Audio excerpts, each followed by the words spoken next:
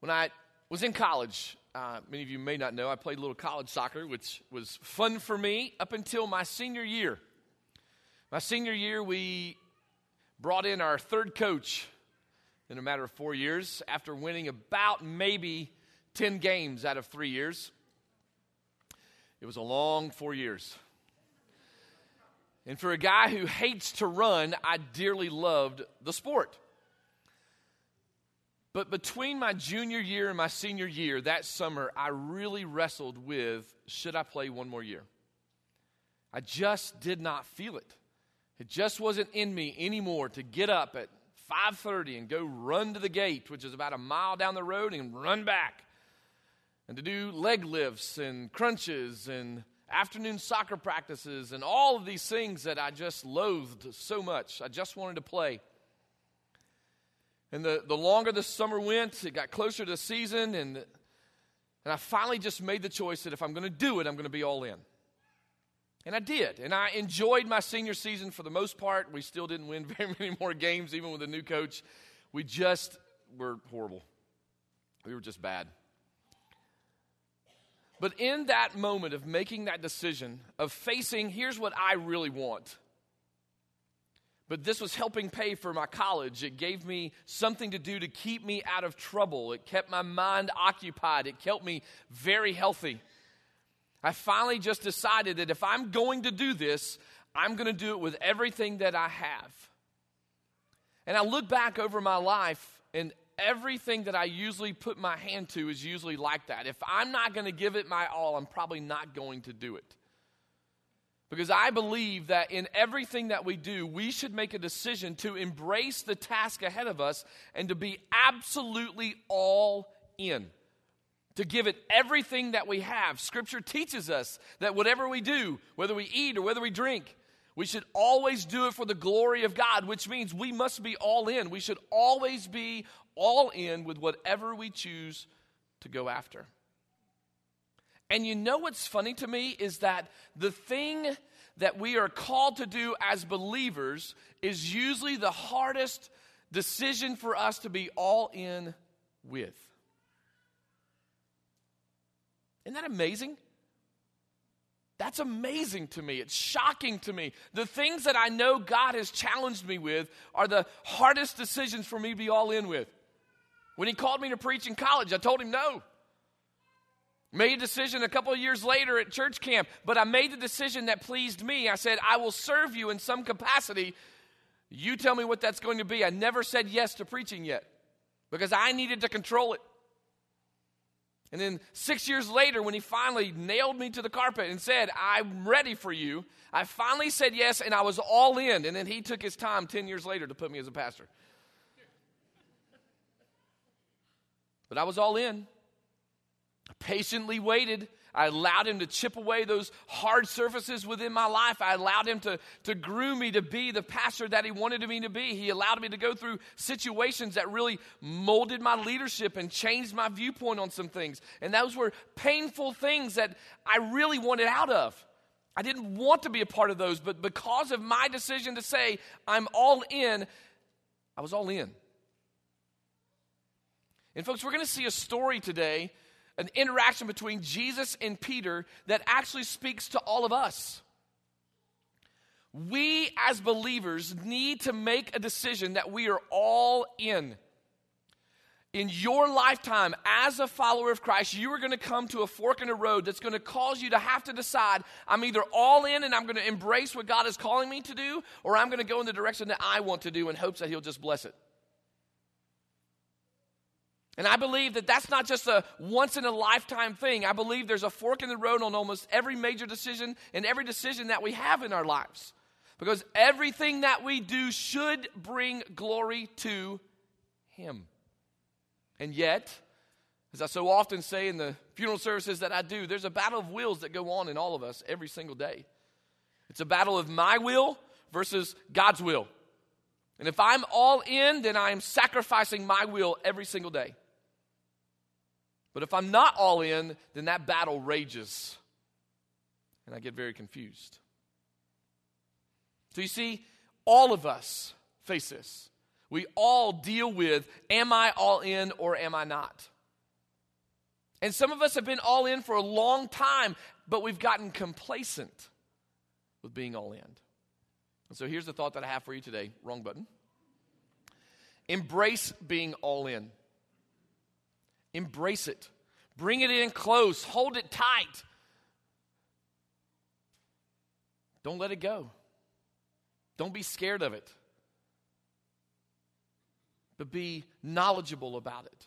Understand what you're truly embracing, what he's calling you to do. And when you embrace it, when you bring it in tight, be all in. All the way. All the way in. I think it's the tragedy of most churches nowadays is that they're not all in. They are picking and choosing the things that are comfortable that they think are going to draw the most people in, and they are not all in on the subjects that they really need to be all in on.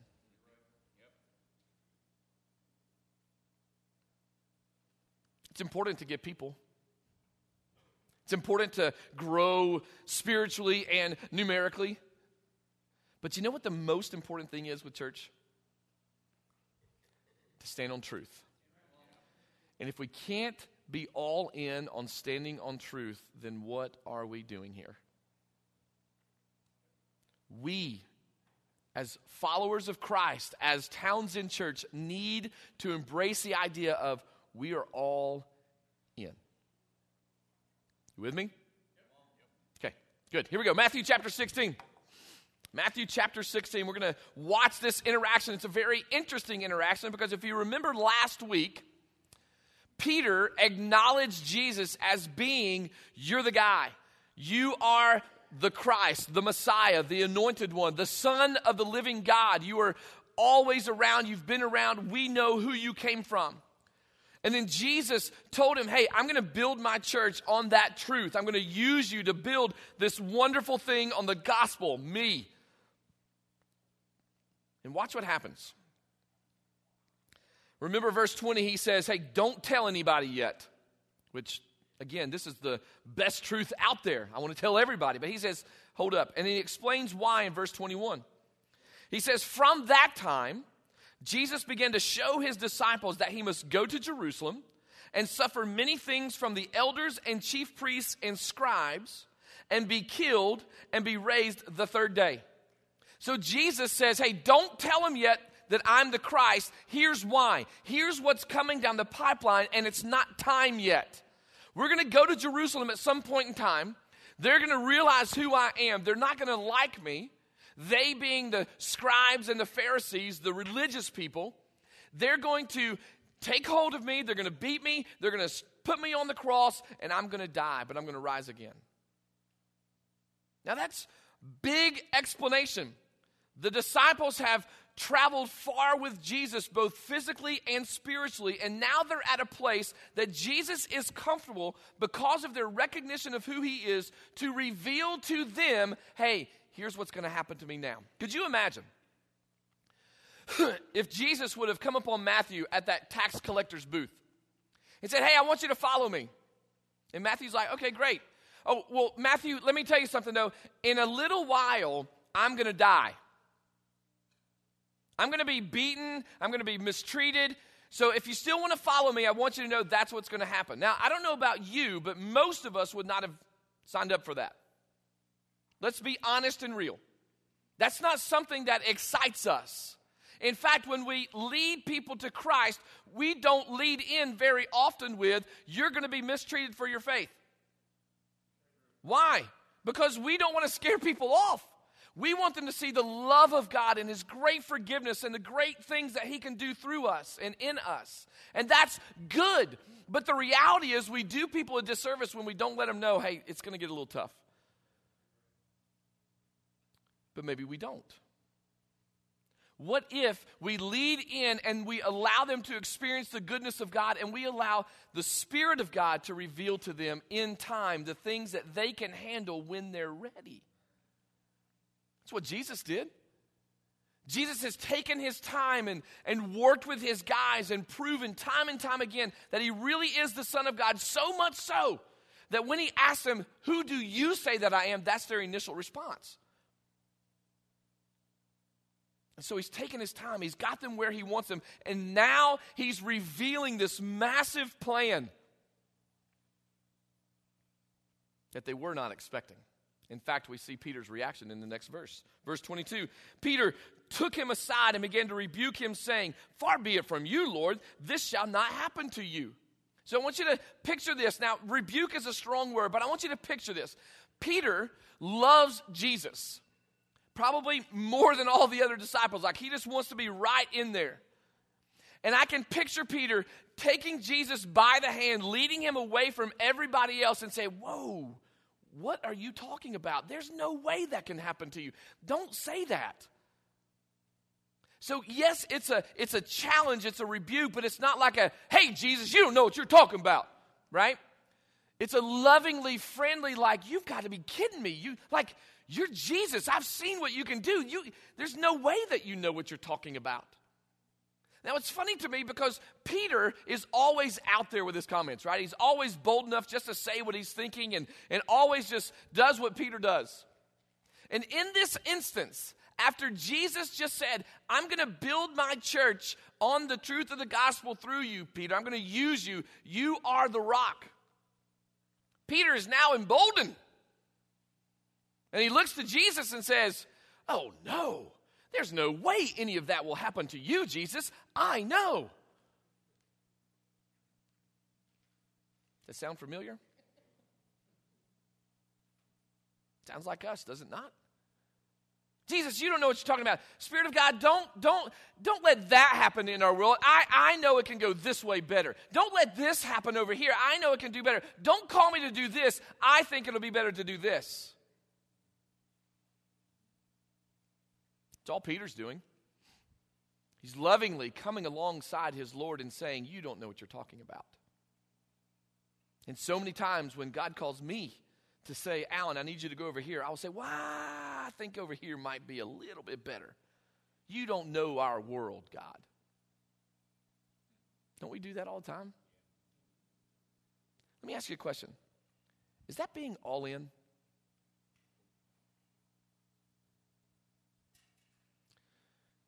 Jesus strongly comes back at him.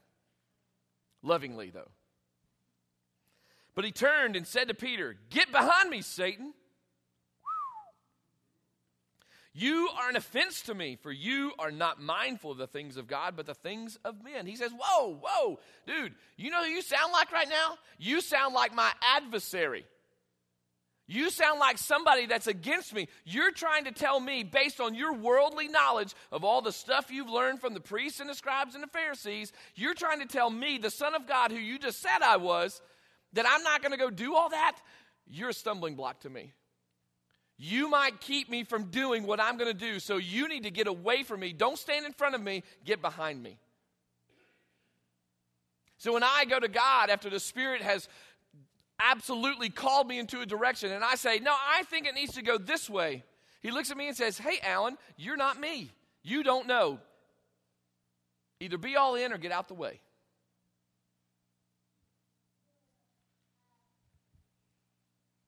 He goes on to say, Jesus says to his disciples, so now he's talking to everybody. Now, could you imagine if that little interaction of, "Hey, get behind me, Satan," was in front of all of his buddies? It could have been, but most likely he probably pulled him away gently, as a friend should do, right? That's what we should do. Yeah, we don't do that either. Verse 24, then Jesus says to his disciples, "If anyone desires," big word there, "to come after me, let him deny himself and take up his cross and follow me." What a process. If anyone wants so badly to follow me, wants more than anything else in the world than to just come after me, here's how you do it. He says, deny yourself, take up your cross, and follow me. For whoever desires to save his life will lose it. But whoever loses his life for my sake will find it. Now, in the worldly perspective, that sounds ridiculous. If I find my Bible, I've not lost it. It's right here. I found it. right? That's common sense. Jesus says, no, if you find your life, if you think that you've done all that you can to find what you think your life was meant to be, you just lost it. But if you lose your life, if you let go of all your dreams and plans and what you think it should be, then, and follow me, then you will absolutely find more than you thought you would ever find. You will find life. For what profit is it to a man if he gains the whole world and loses his own soul? Or what will a man give in exchange for his soul? For the Son of Man will come in the glory of his Father with his angels, and then he will reward each according to his works. He says, what does it matter if you spend your entire life trying to rise up the chain to make more money and have more stuff and have the best of things if you die and you spend eternity away from God? You can gain it all and still lose everything. But he says, what if though? What if there's a way to live life in such a way that you lose it all in the beginning to gain it all later? You see, it's not about getting the stuff. Is stuff nice? Let's be real and honest. Yes, we like to have nice stuff. We like to have big TVs and nice cars and boats and campers and nice fishing poles and golf clubs and things like that, right? Let's be honest. But if that's all we're going after, we are missing out on so much. If that's all we're focusing on, we are losing our lives to those things. Verse 28 says this, assuredly I say to you, there are some standing here who shall not taste death till they see the Son of Man coming in his kingdom. Now he's talking to the disciples, and if you remember, there was one of the disciples that passed away. Who was that? Judas. He didn't see Christ rise from the dead. He didn't see Jesus coming in all his glory. He didn't see it. So it's an interesting interaction here. Peter's a strong disciple. He was just recognized by Jesus like, you've got it. You figured it out. And then instantly, Peter takes that little bit of encouragement, rises above the next level and says, well, then I know it all. I know more than you, Jesus. That surely will not happen to you. And Jesus says, stop. You're getting in the way of my Father's plan. Because the reality is, you must lose it all in order to gain it all. Because if you think you've gained it all, you've lost. Big interaction there. So let's pick it apart a little bit. Let's talk about the priests and the Pharisees and what Peter thought he knew. There's familiarity in the teachings. Peter comes to Jesus and says, no, there's no way any of that's going to happen to you. Well, how could he not know that? He knew the teachings. He knew what these guys had taught. But the priests and the Pharisees and the religious leaders had taken it into such a different direction that there's no way these religious leaders would ever do anything like this to Jesus. But Jesus knew something different.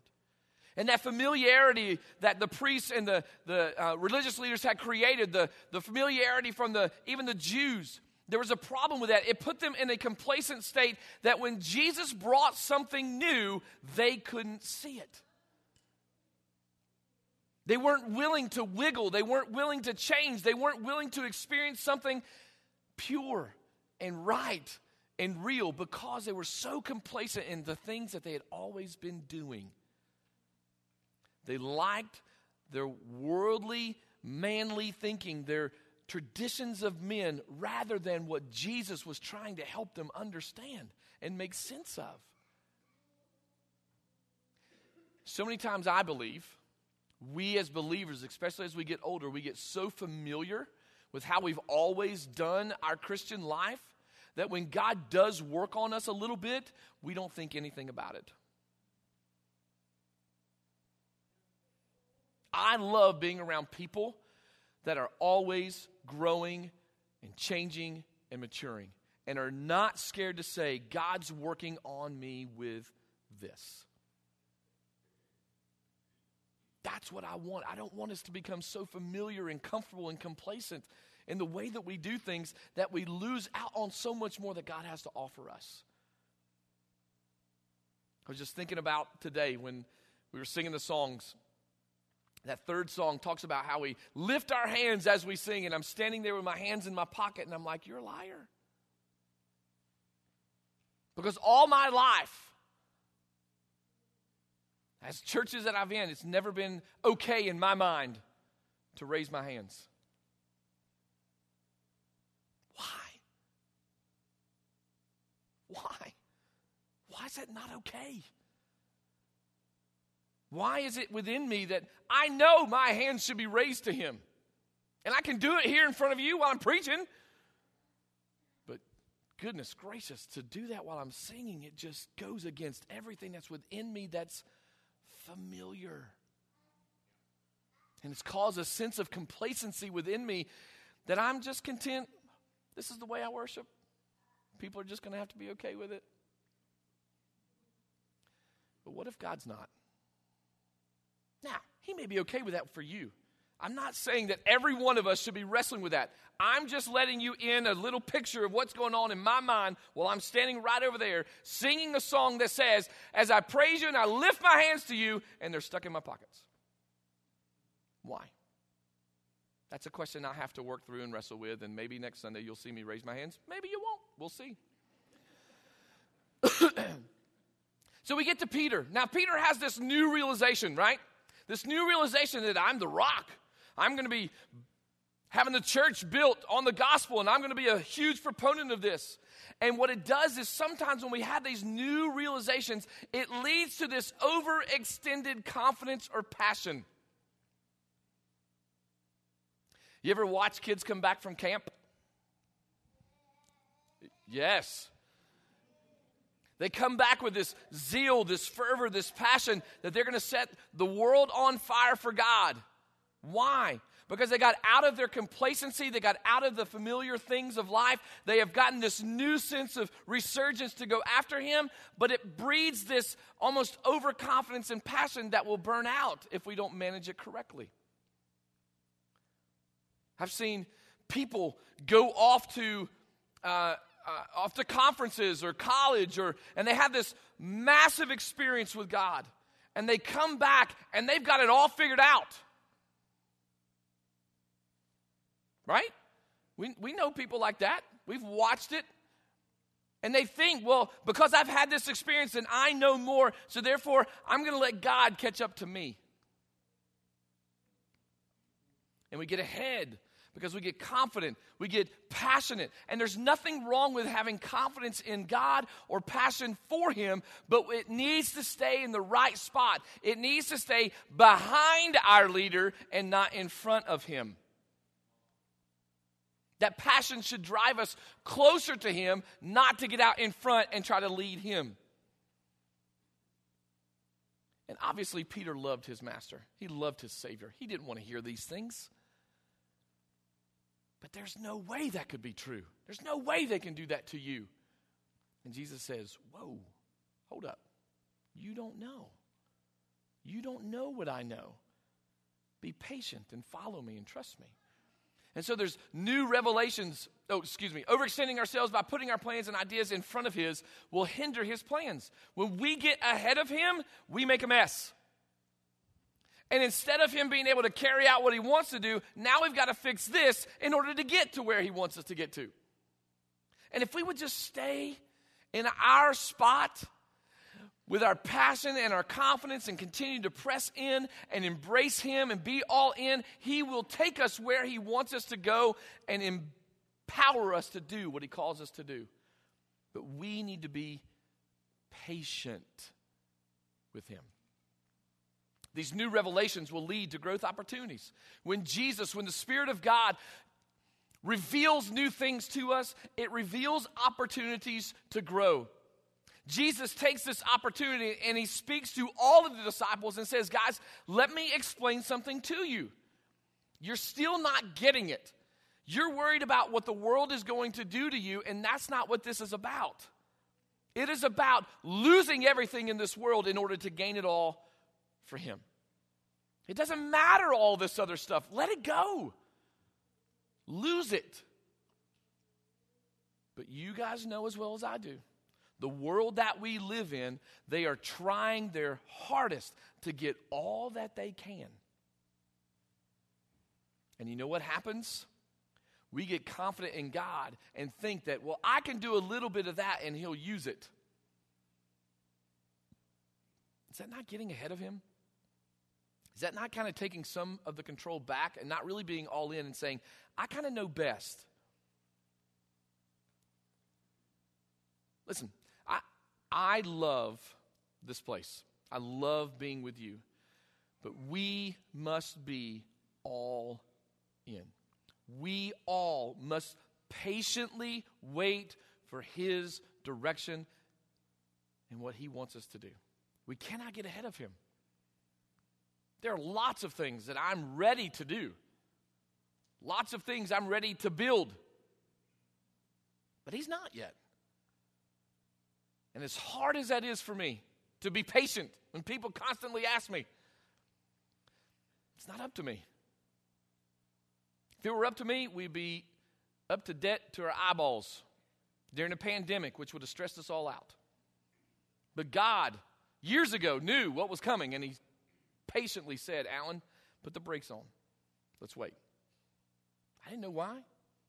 Wasn't happy with that. Neither was anybody else. But man, could you imagine? So who knows? We'll just let him lead and wait for the growth opportunities from him. Y'all okay with that? Hope so, because that's what we're going to do anyway. Isaiah 55 says this. It says, seek the Lord while he may be found. Call upon him while he is near. Let the wicked forsake his way and the unrighteous man his thoughts. Let him return to the Lord, and he will have mercy on him, and to our God, for he will abundantly pardon. For my thoughts are not your thoughts, nor are your ways my ways, says the Lord. For as the heavens are higher than the earth, so are my ways higher than your ways, and my thoughts than your thoughts. Can you pick out in there basically what Jesus is saying to his disciples? He's saying, guys, you don't understand it. You don't get it. If you will do it my way, you will do great things. And it may not make sense to you because my ways aren't the way that you think it should be. Peter thought, no way, you can't do that. There's no way any of this stuff can happen to you. I've seen what you're able to do. And Jesus says, no, you don't get it. There's a bigger plan. It's far greater than you could ever imagine. It's deeper than you could ever dig. It's thicker than you could ever cut through. It's just massive. And Peter, what I need you to do is I need you to get behind me, I need you to be all in, and I need you to simply follow. Because his thoughts are not our thoughts, nor are the way that he does things the way that we do things. And I know in our lives we have lots of disappointments that we just can't understand. Why would God, is usually how that starts out. Why would God allow this to my mom or dad? Or my friend? Why would God move my best friend all the way across the country? I don't know the answer to that, but I can encourage you with this. He has a plan, and it's bigger than you can imagine if you will just be all in and trust him. Take back that barrier that you've built up. Allow him in to continue to mold you and do great things in you, and see what God can do again as he did once before.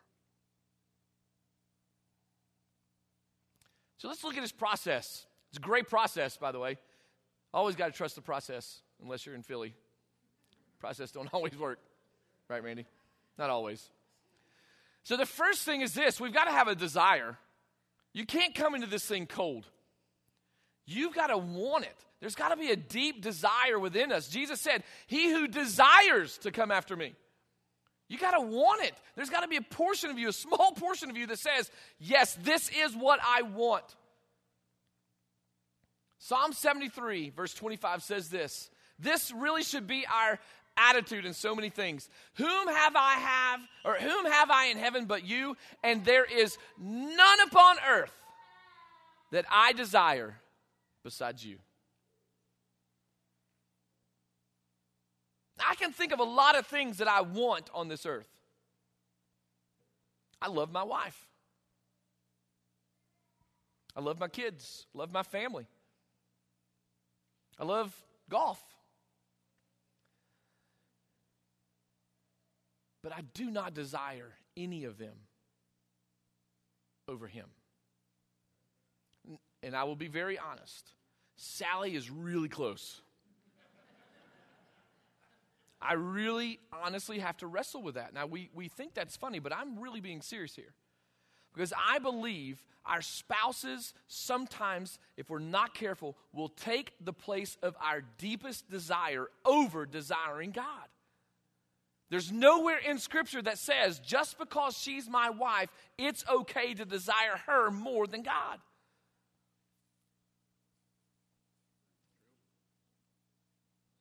And so, he should be our single most desirable thing ever. It's him and him alone, nothing else. Nothing else will satisfy, nothing else will bring us joy like he can. It is he and he alone. The second thing that he talked about was deny. If we desire him, then we should deny ourselves. Because if I'm going to desire him and I do not deny myself, then that battle is going to take place within us. It's going to rage on because my desire for Sally will battle against my desire for God. But if I can take that desire for Sally and set it aside because it's really about me, then I can fully focus on him and truly be all in.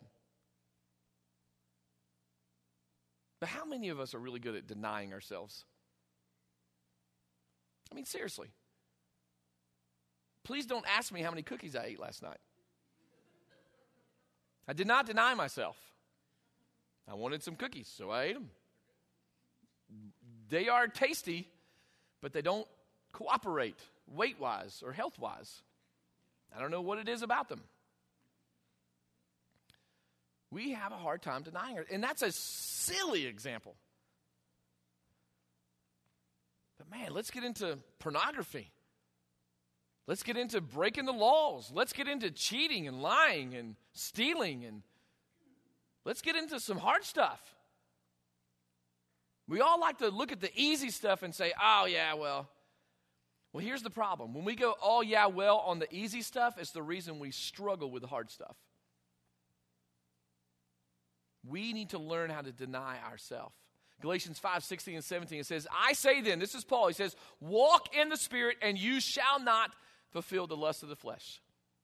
Desire being in the presence of God all your days, and you will not fulfill the lust of the flesh.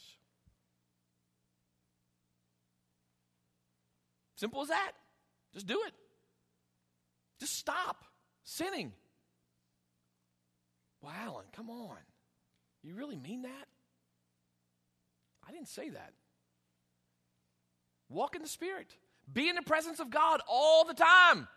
Desire him more than desiring fulfilling your flesh. He says, for the flesh lusts against the Spirit, and the Spirit against the flesh. And these are contrary to one another, so that you do not do the things that you wish. You ever wonder why you know that you shouldn't do something and yet you still do it? That's why. Because it's a constant battle within you. However, I want you to know, I want you to know that there's hope in this, that you can become stronger in your desire for the Spirit than your desire for the flesh. And the thing that you may tackle and get past, you may have a victory party over that. But just know that it doesn't end there. There's probably something lurking in the background that God's going to reveal soon, and you're going to have to battle with that. It's a never-ending process. That is where complacency comes in and gets us in trouble. Well, I've conquered that. I'm good. And the Spirit says, no, not really. No, there's none good but God. This is the tough one. Take up your cross.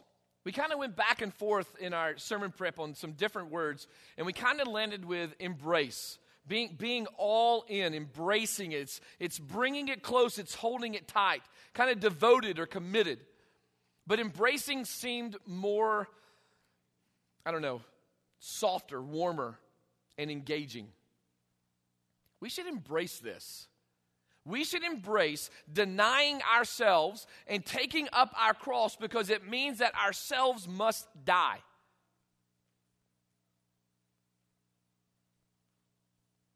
I want you to think about that. I think we struggle with that so much. Of letting our inner man, the person that was born into this world in that sinful nature that has its mind of its own, that wants to do its own things and has its own selfish desires, that guy, they got to go. That's what it means to take up your cross. It means to let that person die. To take up the model of Christ and live as he lived. To give of all that he has for the sake of the gospel. Galatians 2:20, I believe Paul nails it for me. He says, I've been crucified with Christ. It is no longer I who live, but God lives in me. And the life which I now live in the flesh, this physical life that you see, I live by faith in the Son of God. He's basically saying, I'm not living it to please myself anymore. This body that you see, Alan, is striving to live a life that brings glory and honor to God. Even though there's a battle within him raging all the time, a battle of wills, he is daily trying to deny himself, take up his cross, and live as Christ. Why? Because he loved me and gave himself for me. That's why. It is the saying, he knows what is best, and I want to follow after him. And then the last one is follow. It's to follow him. Wait. You mean that I didn't have to just pray the prayer and all's good and I don't have to do anything else? No. Praying the prayer is great. It's a start. The decision to fully make Jesus Lord of your life is a recognition that I don't know what's best, that I don't have the ability to live a holy life without him. Therefore, I must deny myself and say, no longer can I live the way the world suggests or the way that my mind and my heart wants me to live. I must live a different way. Well, what is the way? I'm so glad you asked. The way is to follow Christ. To look how he lived and how he loved. That is what we are to model. We are to live holy lives because he is holy. We must be all in. Can I just read a passage to you? You can follow along if you would like. But in Philippians chapter 3, I want to read this. It's so good. We're almost done, I promise. In Philippians chapter 3, verse 3, he starts. He says, for we are the circumcision who worship God in the Spirit, rejoicing in Christ Jesus, and have no confidence in the flesh. Though I also might have confidence in the flesh. If anyone thinks he may have confidence in flesh, I more so. So Paul is talking to the people of Philippi, and he's saying, listen, if anybody has reason in the flesh as a human to have confidence in what I have accomplished, I do. You with me? So he's going to give us his resume as to why, as a human being, he should have confidence that he has done enough. He says, circumcised the 8th day of the stock of Israel, of the tribe of Benjamin, a Hebrew of the Hebrews, concerning the law, a Pharisee. Concerning zeal, persecuting the church. Concerning the righteousness which is in the law, blameless. He's like, if you want to look at the resume of people that are good enough, I'm good enough based on the world standards. I'm blameless with the law. I'm come from a great Hebrew heritage. I'm the guy. I'm a Pharisee. I know the law better than anybody. But watch verse 7. Listen to this. But what things were gain to me, all those things he just listed were gain to him. These I have counted loss for Christ.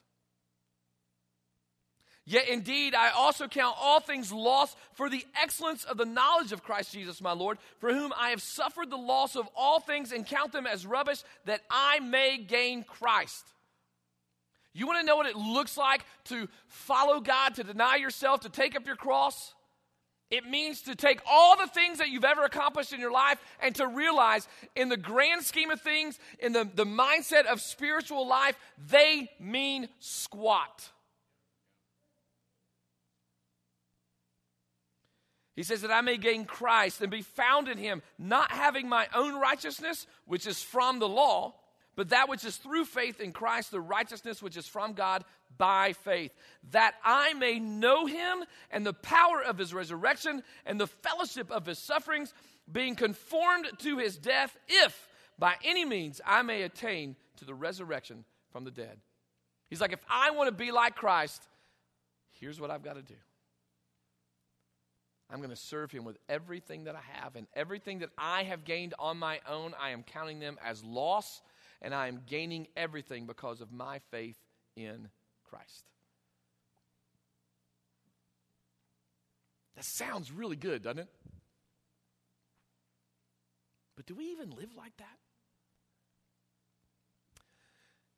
You see, in our lives, that straight line coming down is our Christian walk.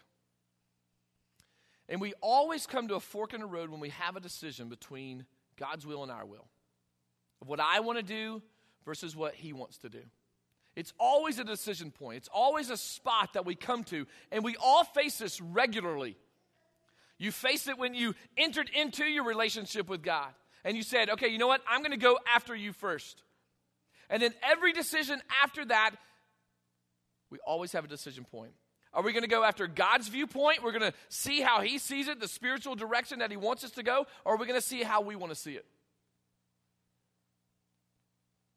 And so many times, sadly, I've gotten to that crossroads, that decision point, and I said, yeah, I see where you want me to go, but I like this a lot better. This is a lot easier.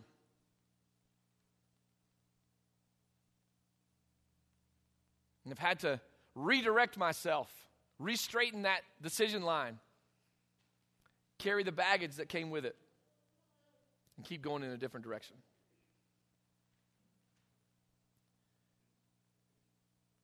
For us, for me, for our church, we cannot look at the world from the world's point of view. We cannot look at Scripture from the world's point of view. We can't look at each other's relationships from the world's point of view. We must change our viewpoint. We must get to that decision point to say, I am all in and I'm going to see everything through the eyes of Christ every single time. Embrace being all in. When you leave here today, many of you are going to forget this sermon, and that doesn't hurt my feelings. It's just going to go right through one ear and right out the other. You're going to say, oh, that's nice. I appreciate that.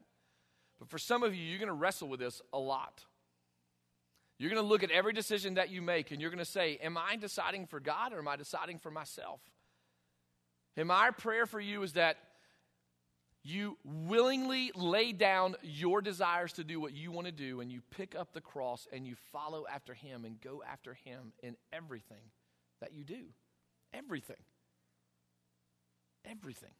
From the clothes that you wear, to the food that you eat, to the way that you talk to somebody, by the way you live your life, all the way up until the things that you do when no one is looking.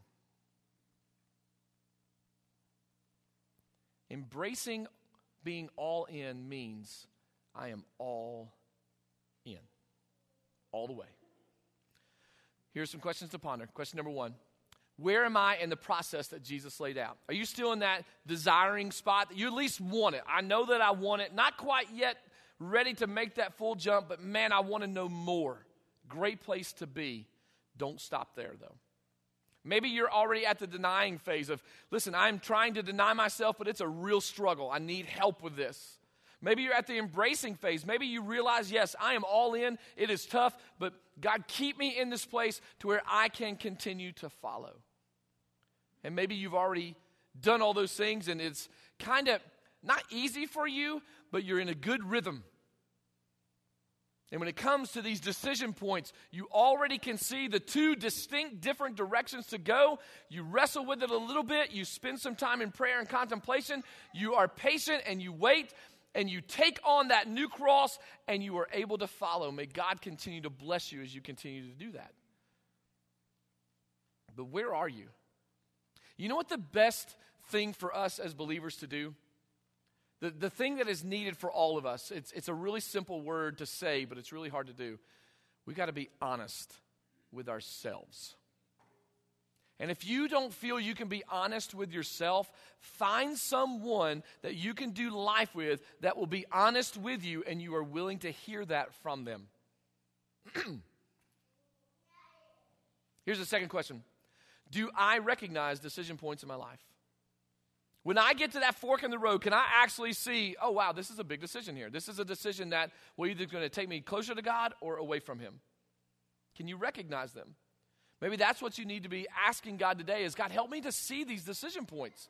I keep making a mess, and I keep missing these blessings, and I keep missing these things. Help me to see, when you bring me to this point of decision, help me to see the two spots that I can go. And the third question is this. Do I direct God, or am I being directed by God by embracing being all in?